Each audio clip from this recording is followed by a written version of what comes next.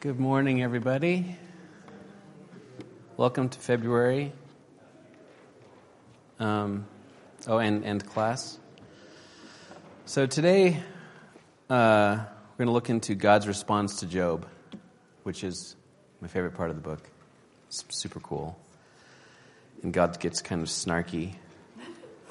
But first, I want to tell you guys about something. I'm going to be kind of real with you guys for a minute and try not to start crying so I can keep talking. But weird thing happened to me last Tuesday. I was riding my bike to work, and I've been going through a lot of things recently with health stuff, coming back up and re-diagnosis of weird stuff and all this kind of thing. And I was having a pretty down morning. I was really super depressed. And on my bike ride to work, I was listening to some dumb podcast, as I often do, so I kind of don't have to think about things. Am I the only person who does that? I listen to something stupid so I don't have to think about real things. I think that's probably what most of TV is. And I got to the section of the trail, on the Poudre Trail, that I call my happy place. This is not a picture from Tuesday, but it's another day. And it's near the intersection of LeMay and Mulberry. And I decided to turn off the podcast and pray while I was riding, which is something that's hard for me to do lately. I think maybe I'm still kind of mad at God, and praying is kind of hard for me to do. So I just prayed that I could trust God enough to start praying again. And because that's kind of what we've been talking about as far as how in suffering, God wants you to trust Him. And so, and then as I was praying, one of those dumb spam calls came in from an unknown number, and I just ignored it. And you know, on your phone, I'm not sure about Androids, but on iPhones anyway, if you're listening to something and then a call comes in and you end the call, the thing starts up again playing, right? So I like I said, nothing was playing, and after the call, after a minute, I thought I heard something playing, some music, and but it wasn't my podcast. It was just some random song, and it was kind of quiet. So I listened really carefully because it was really quiet outside, and I realized it was playing "Lead Me to Rest" by Acapella. And I haven't listened to that song in forever. I don't remember the last time I heard it. But for some reason, that song was playing anyway. And so I stopped and opened up all my music apps. I'm like, which app is playing this music? And I had no music apps open. Like the little swipe down thing, nothing was playing. And I couldn't figure out, why is this song playing? I couldn't turn it up or down. The volume wouldn't work. And I couldn't stop it because nothing was started. And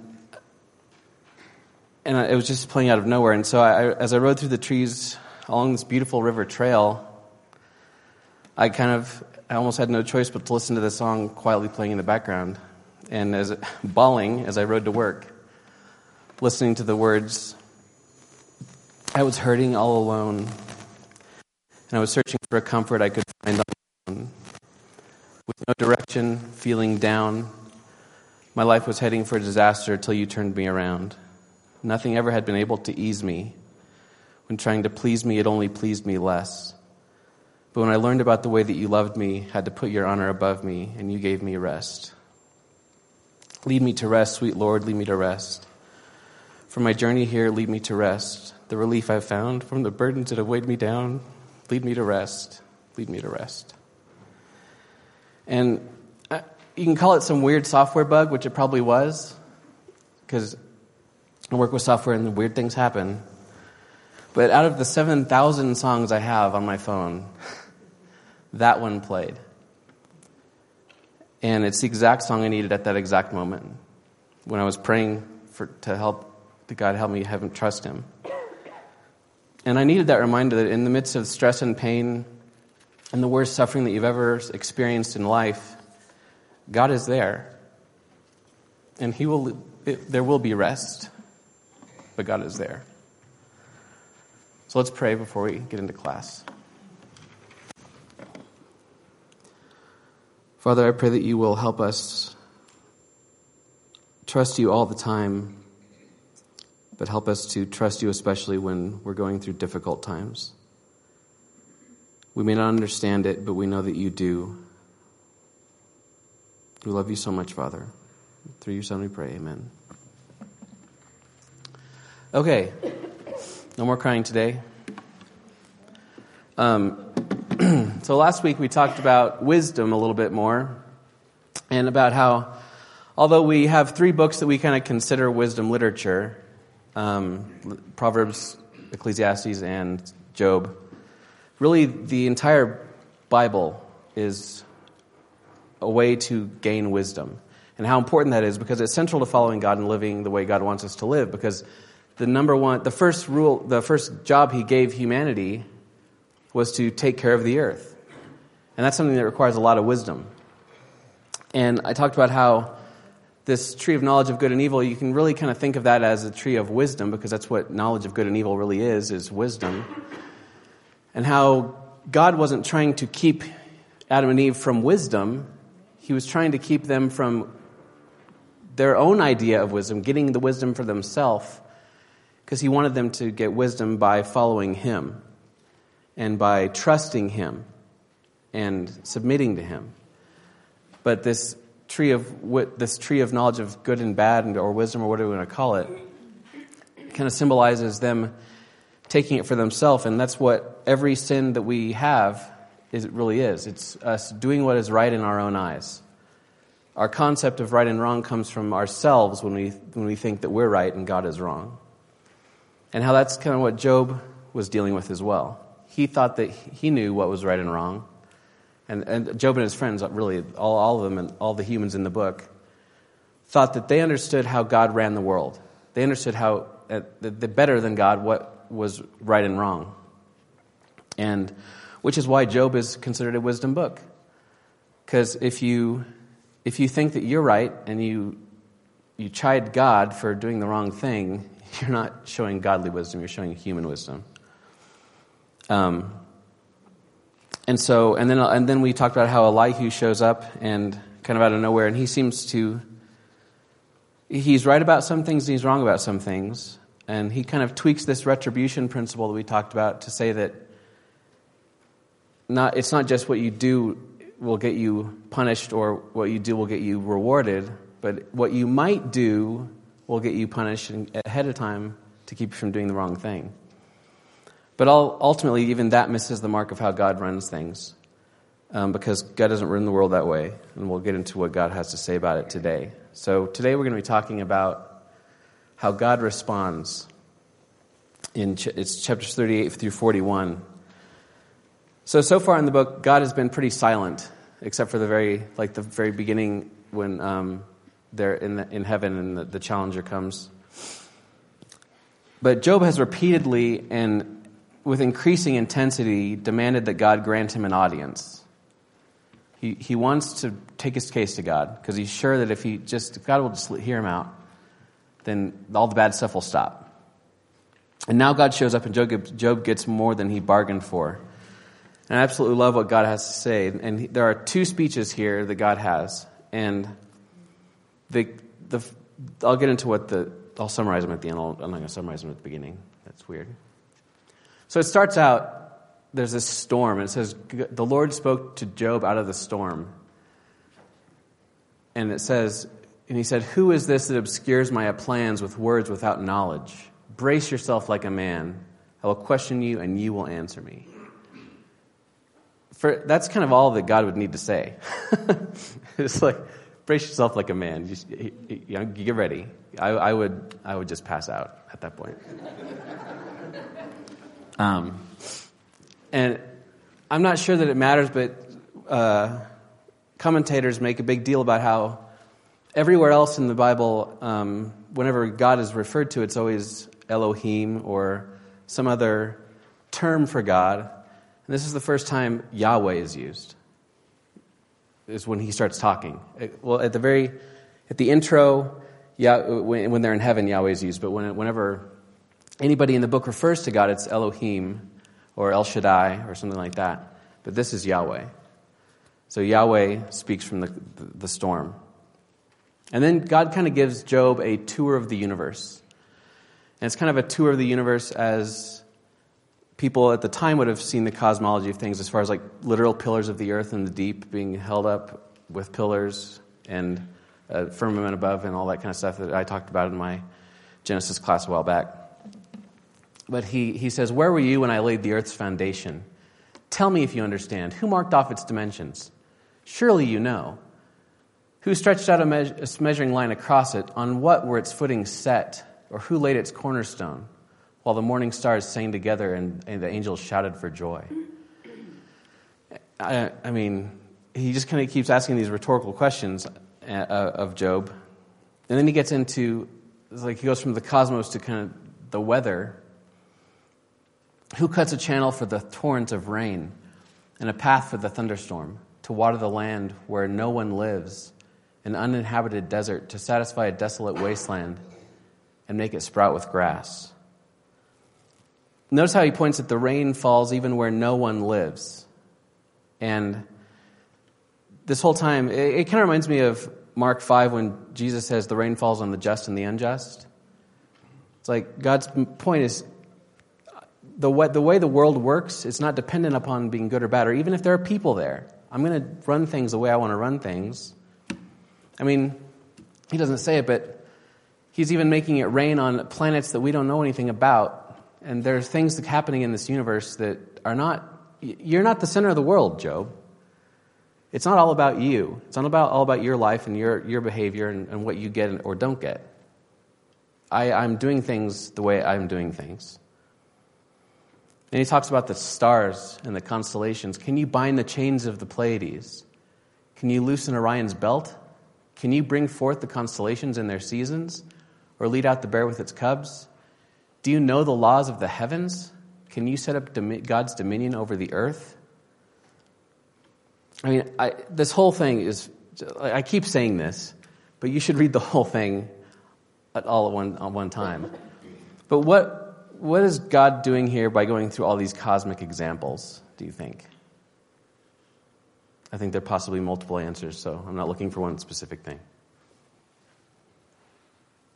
You're trying to comprehend my reasoning for doing this when there are so many other things that you cannot comprehend. Yeah.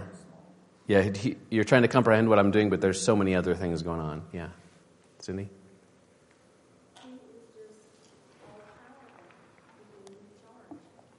Yeah, God is just making the point he's all-powerful and in charge. Yeah, absolutely. Big picture. Yeah, big picture. Yeah. Yeah, and I think that's a large part of it. It's that I think it's more than just saying, I'm powerful and you're not. I think that a lot of what God is getting here is that the rules of the game are not what Job thinks that they are. Job and his friends think that they know how God runs things. And God is pointing out that that's not the case. This justice idea of the way they think that the things are structured is not how things are structured. And God is showing the complexity of like things that, like, can you do any of this stuff? Well, of course he can't do that stuff. Does he know any of this? No. And I was putting Noah to bed last night, and I was talking about what I was going to be talking about in class today, and I quoted some of this stuff, and like, do you know how stars are made? And I was like, yeah, science tells us how stars are made. I'm like, well, but do you know how? Like, can you hang the clouds in the sky? And Noah's like, well, we can evaporate water and kind of make clouds. I'm like, stop it. Like, which kind of made me think that the further we get with science, we look at some of this stuff and we're like, well, we could theoretically do some of this stuff, or we technically know how this works or whatever. But the point is we still can't do this stuff. There's so much complexity in the universe. Like not just Job. Job is kind of a stand-in for all of us, really. Job has been convinced that the world is ordered a certain way and that it runs a certain way. But God is like, he just is emphasizing that it's ordered by him. And there's so much complexity, you can't even start to guess how things were really working. And God specifically makes the point that there's an order where people think that there is not an order. Like the snow and hail and the rain and the weather stuff, things that especially the ancient people had no clue how this stuff worked. They just thought it was the workings of the gods. But God knows that there is an order to this stuff. He talks about like the storehouses of hail that I keep for battle and all this kind of stuff.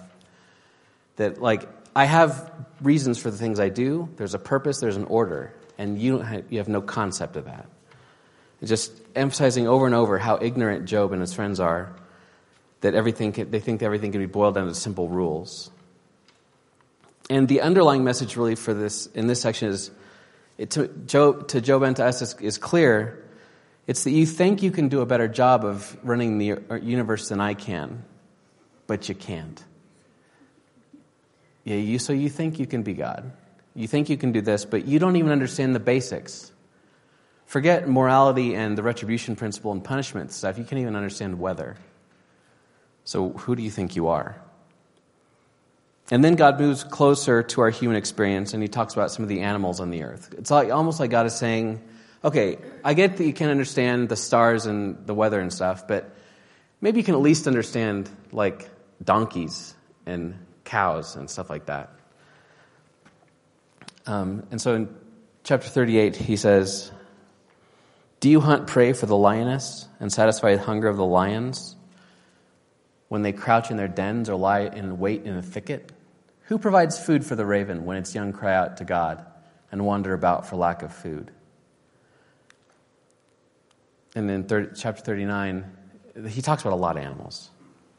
Chapter 39, he says, does the hawk take flight by your wisdom and spread its wings toward the south? Does the eagle soar at your command and build its nest on high?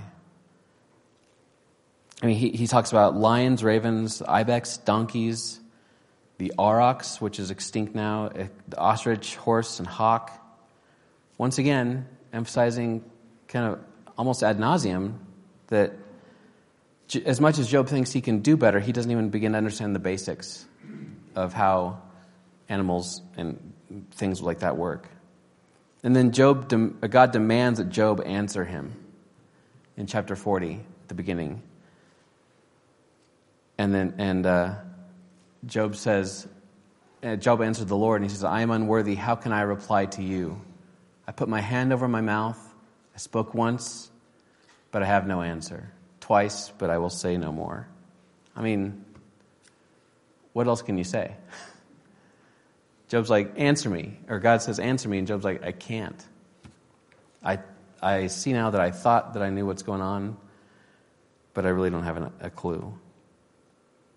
Any thoughts about this so far? It keeps going for a while. But yeah. Just one, two maybe. So, even if you break these things down into subsystems and get as low as like a raven, Yeah. he's describing a universal system. It all works together. Yeah. So even when we go to the smallest thing, like how do squirrels, hibernate, the sun affects that. Right. And solar flares affect things, and the universe, we're still figuring out how it affects Earth and rain, and you know what I mean? So, even when we start to think, and I'm no, science is not my enemy, but they do keep relearning things they thought they declared to be true in certain cases over and over, and keep learning surprising things. And again, we're only studying at one time one small component of the system. Do you know what I mean? Yeah, it's and like just go to the human brain, and we're still, we've learned a lot. It's amazing. It reveals God's incredible design, but we're still, you know what I mean? So yeah, it's just like gravity. Like if this happened now, God would be saying, "So tell me what gravity is, or tell me about quantum physics." Like it's all a system, and things that we've been observing for millennia, like gravity, we still don't know what that is really.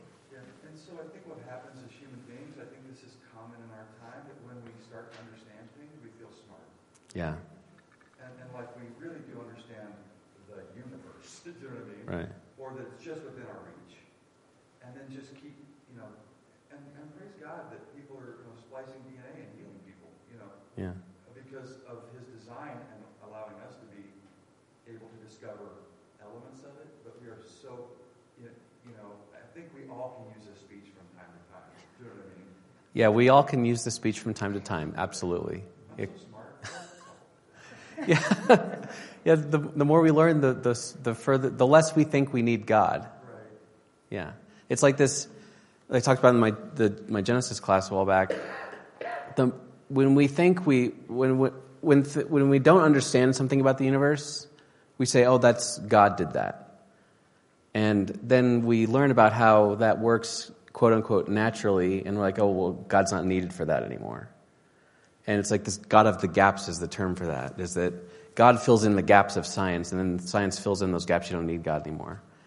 And I think you're absolutely right, David. This is kind of emphasizing that you think you filled in the gaps, but then a month later somebody else proves you wrong. Or, I mean, even if all the gaps are filled, there are things that you still don't understand about how this universe works as a system, how this all works together. And which emphasizes to Job, I mean, he's talking about the natural world, but we're talking about somebody suffering spiritually as well as emotionally and all this kind of stuff, and it comes down to that as well. It's not just about the physical world working together. It's God knows how your world is working just as much as He knows how all this stuff works together. Chuck? I don't know about the rest of you, but I in my challenges in life, I very seldom come to this point because I've never heard God speak to me to tell me or reprove me. Usually I get stuck with telling God what He's supposed to be like, telling Him what mercy is, telling Him what grace is, telling Him what's right and what's wrong. And so it's interesting, not more than just interesting, it's quite humbling to read through this and apply it to our own lives and our own situations and realizing, yeah, God tells us my ways are not your ways and my thoughts are not your thoughts. Yeah, we are just like Job. We do a really good job of telling God how He should do things. And I think it's good to read these chapters once in a while and remind ourselves that we don't know the right way. Yes, Cindy? I love that scripture. I put my hand over my mouth. Yeah. Maybe we should put our hands over our mouths a bit more. Yeah. We should over our minds sometimes because sometimes we're busy telling God what we want or what He's not doing or whatever. We're not listening. Yeah. You have 2 ears and 1 mouth, right? So God goes into His second speech, starting in chapter 40, verse 6. Starts off the same as the first. He speaks out of the storm, brace yourself like a man and answer me. And then He directly addresses Job's improper opinion of his justice. And He said, would you discredit my justice? Would you condemn me to justify yourself? Which is what Job did, basically. He says, God's unjust because I'm not. Do you have an arm like God's, and can your voice thunder like His? And then God basically says, you've called my judgment into question. Would you like to run the universe for a day? And see how it goes in chapter, I didn't have this on slides. In chapter 40, 10 to 14. Yeah, here it is. No, not there. Then adorn yourself with glory and splendor, and clothe yourself with honor and majesty. And then this is where He says, basically, try to run the world yourself. Unleash the fury of your wrath. Look at all who are proud and bring them low. Look at all who are proud and humble them. Basically, try out this retribution principle thing and see how it works for you. Crush the wicked where they stand. Bury them all in dust together. Shroud their faces in the grave. Then I myself will admit to you that your own right hand can save you.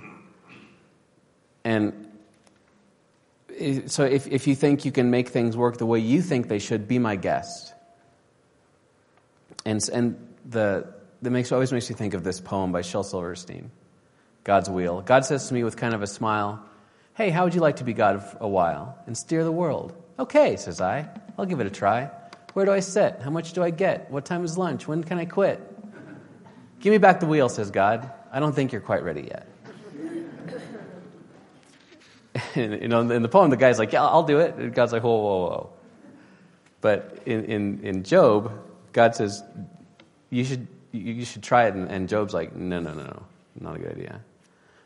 But basically, God says, feel free to save yourself, but before you try to save yourself, check out these two cool monsters I got, Behemoth and Leviathan. These two characters have caught the imagination of people for millennia, and the opinions of what these things are abound. They even show up in Dungeons and Dragons, which I'm sure you guys are all like heavy players. And both, I checked this with Hannah, both creatures are chaotic neutral, if you're curious, which is hilarious, as you'll see in a bit, the chaotic neutral thing. But what explanations have you heard for Leviathan and Behemoth? Just curious. Dinosaurs? Okay. Loch Ness Monster? This doesn't take place in Scotland, but I'll take it. Yeah. Yeah, hippopotamus and crocodile. Hippopotamus and crocodile. Okay. This is a hippopotamus attacking a crocodile, which is hilarious to me. What else? Ancient beings that rebelled against God. Okay. Someone's been watching Supernatural. Yeah. Okay. Yeah. So a lot of your Bibles probably even say in their footnotes that this may be a hippo or an alligator. And that's an idea that I found out has its root in a 1663 book by Samuel Bochart. He wrote this book called the Hierozoikon, and it's all in Latin, so I couldn't read it. But, sorry, how do you say it? Hierozoikon. And what it is, it's basically the compendium. It's like a zoology book for all of the animals in the Bible. He went to the Middle East and did all this research and found out what kind of lion is mentioned and all this stuff. And he couldn't find anything in the Middle East that matched Leviathan and Behemoth, so he's like, well, the closest he could get was hippo and alligator. But both of these identifications are problematic, as you may have guessed. Behemoth has a hippopotamus. Like verse 17, his tail swings like a cedar. That's not a hippo. And some people think maybe an elephant, maybe that's his trunk, but there are other problems with that. In verse 24, can anyone trap it and pierce its nose? Yeah, you can do that with both of those. And like the Leviathan is the alligator. Once again, it doesn't quite fit. We can tie it down and pierce its mouth with the hook. Traders definitely do trade for its hide. We can pierce it with a spear. It also does not breathe lightning and fire, which is a big concern. It seems to actually be describing a dragon, not something that actually humans would have known about. Some people, like somebody mentioned, dinosaurs. It comes up again. Again, this is problematic because huge dinosaurs and humans never lived together, millions of years apart. And there's also the issue of breathing lightning and fire again. Dinosaurs didn't do that. But I don't really want to get caught up in the zoological identity because that's not the point. That's of this passage at all. This is, like I said, this is a wisdom parable. The question that we should be asking is not what is the zoological identity of Behemoth and Leviathan. The question we should be asking is what would people who originally read this book think that these things are, and what point is he trying to make? What point is God trying to make here? So the ancient people of Mesopotamia would have immediately seen both of these creatures as what we now can refer to as chaos monsters. The chaos monster is not good or evil; they just were. So when Dungeons and Dragons says they're chaotic neutral, it's dead on, which just means they're chaotic and they're not good or evil. And I don't know if that makes D&D biblical, but I'll let you decide. A chaos monster is a term for mythical creatures that the gods had to deal with before they could bring order to creation. Because the Mesopotamian idea of creation was less about making a thing out of nothing and more about bringing order to the universe and organizing things and making those things have purpose and use.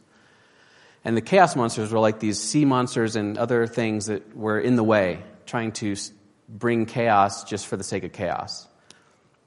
And the Babylonians who worship Baal, they had this story about Baal defeating the Leviathan.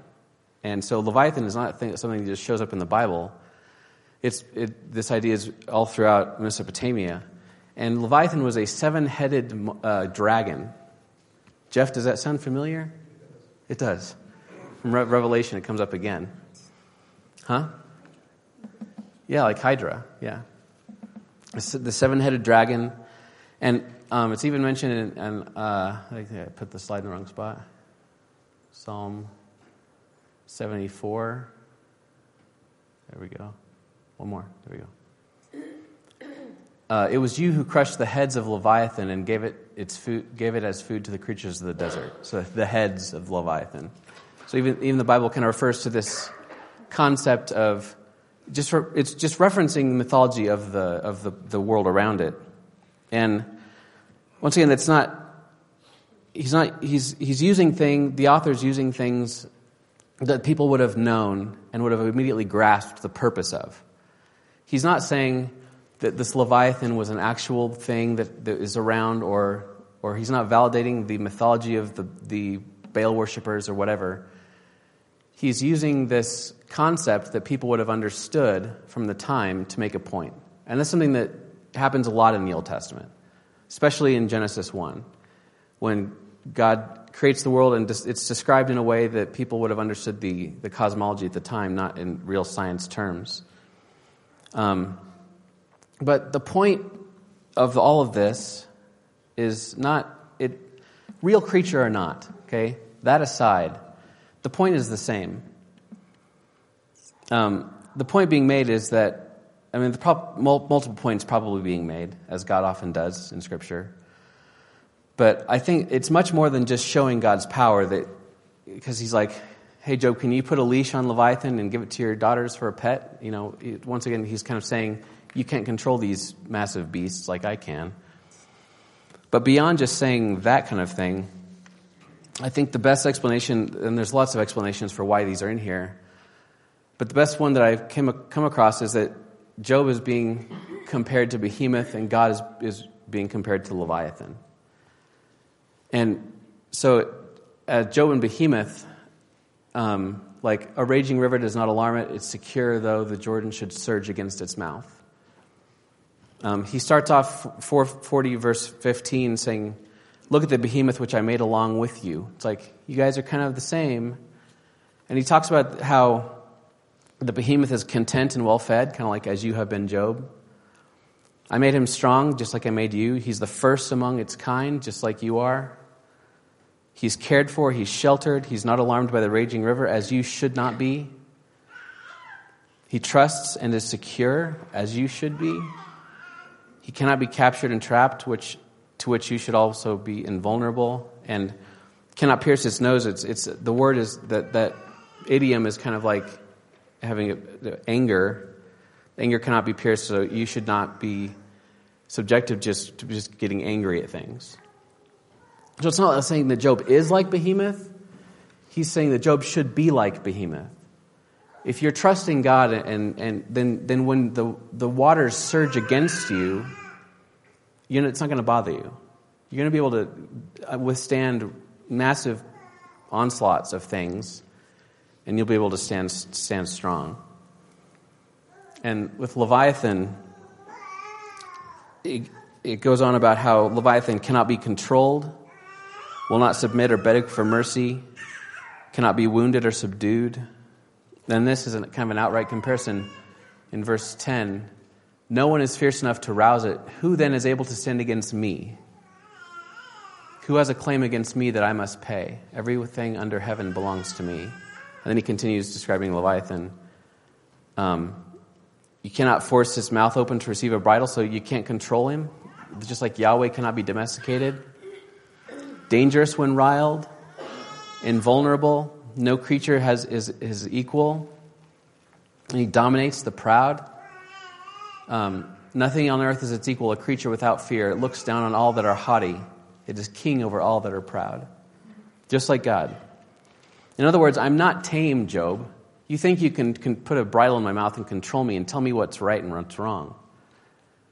But I want you to be stable and strong and taken care of and trust me like Behemoth.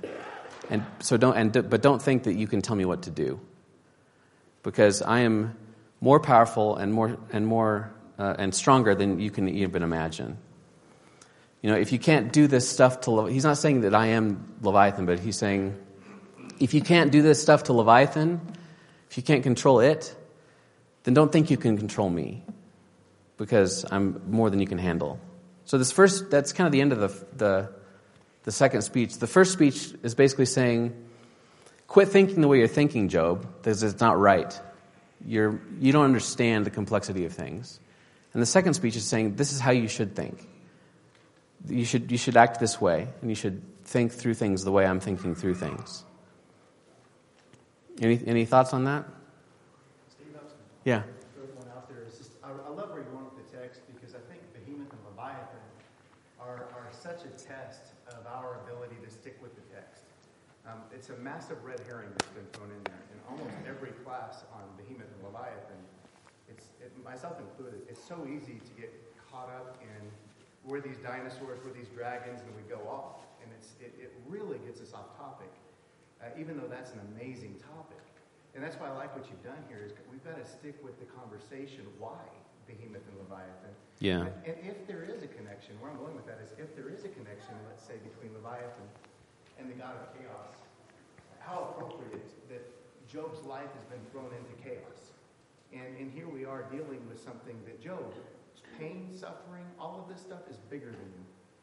It is so much bigger than you. You can't tame it. You can't understand it. This is beyond you. And it's just so appropriate to where we're going with the text. And I have seldom been able to tame my mind to stick with that theme, that we're doing here. So I really appreciate what you're doing with that.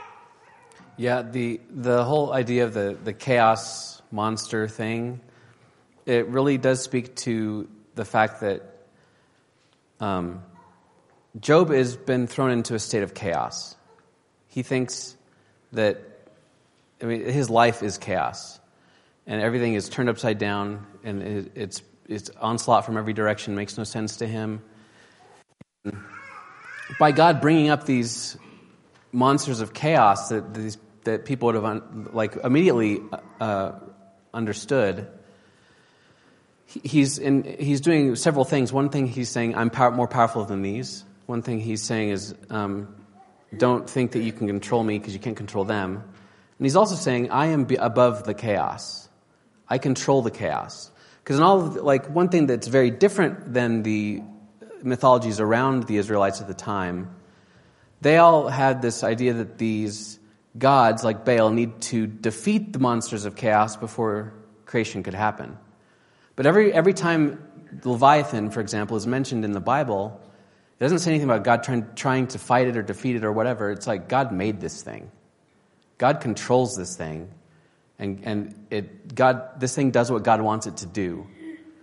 It's basically saying that you may think that this is chaos, but I am in control of it still. Which is putting yourself back in their time, that's a very powerful message.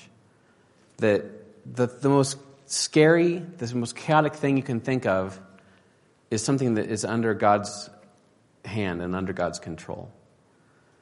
So when Job, the last thing he says is, surely I spoke of things I did not understand, things too wonderful for me to know. And the humility that Job finally gets to the point he gets to, he's like, he never apologizes for what he said.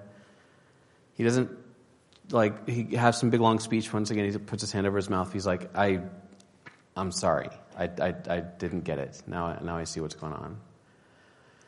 And a great quote from a commentary that I read said that Job questioned God's design, and God responded that Job had insufficient knowledge of God's design to do so.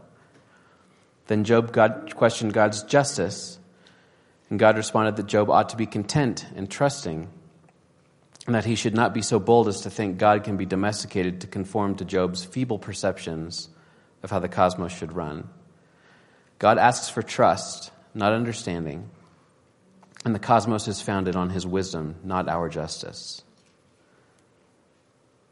And it keeps coming back to this theme. God wants our trust, especially when when we think we're in chaos.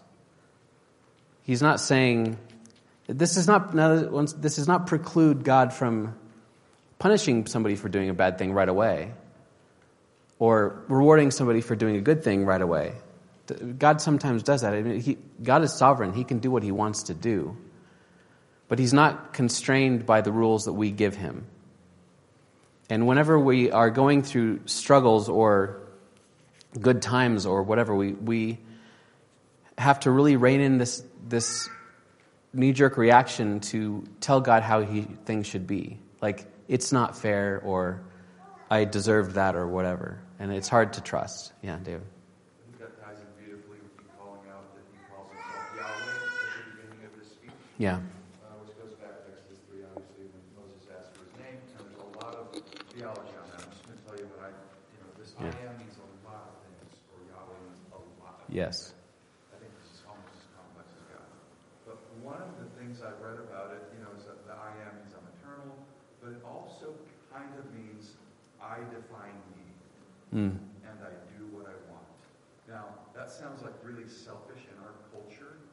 I do what I want, kind of thing. Yeah. A little bit. But we are made in his image. The minute we start defining what we think God ought to be, when his perfect nature isn't what we think it ought to be, or we don't think he works how he ought to work, we are starting to worship a God made in our image. And that is an idol and a false God. So when we don't let him define himself and we define how he ought to be, we are no longer talking about Yahweh. We're talking about this fictional thing that we are almost like Job saying, this is how you ought to have done this. This is how I would prefer you be. And it's idol worship, meaning we are no longer worshiping who God says he is. Does that make sense? Now, you've heard me say this before. I think it's okay to work through that. Right.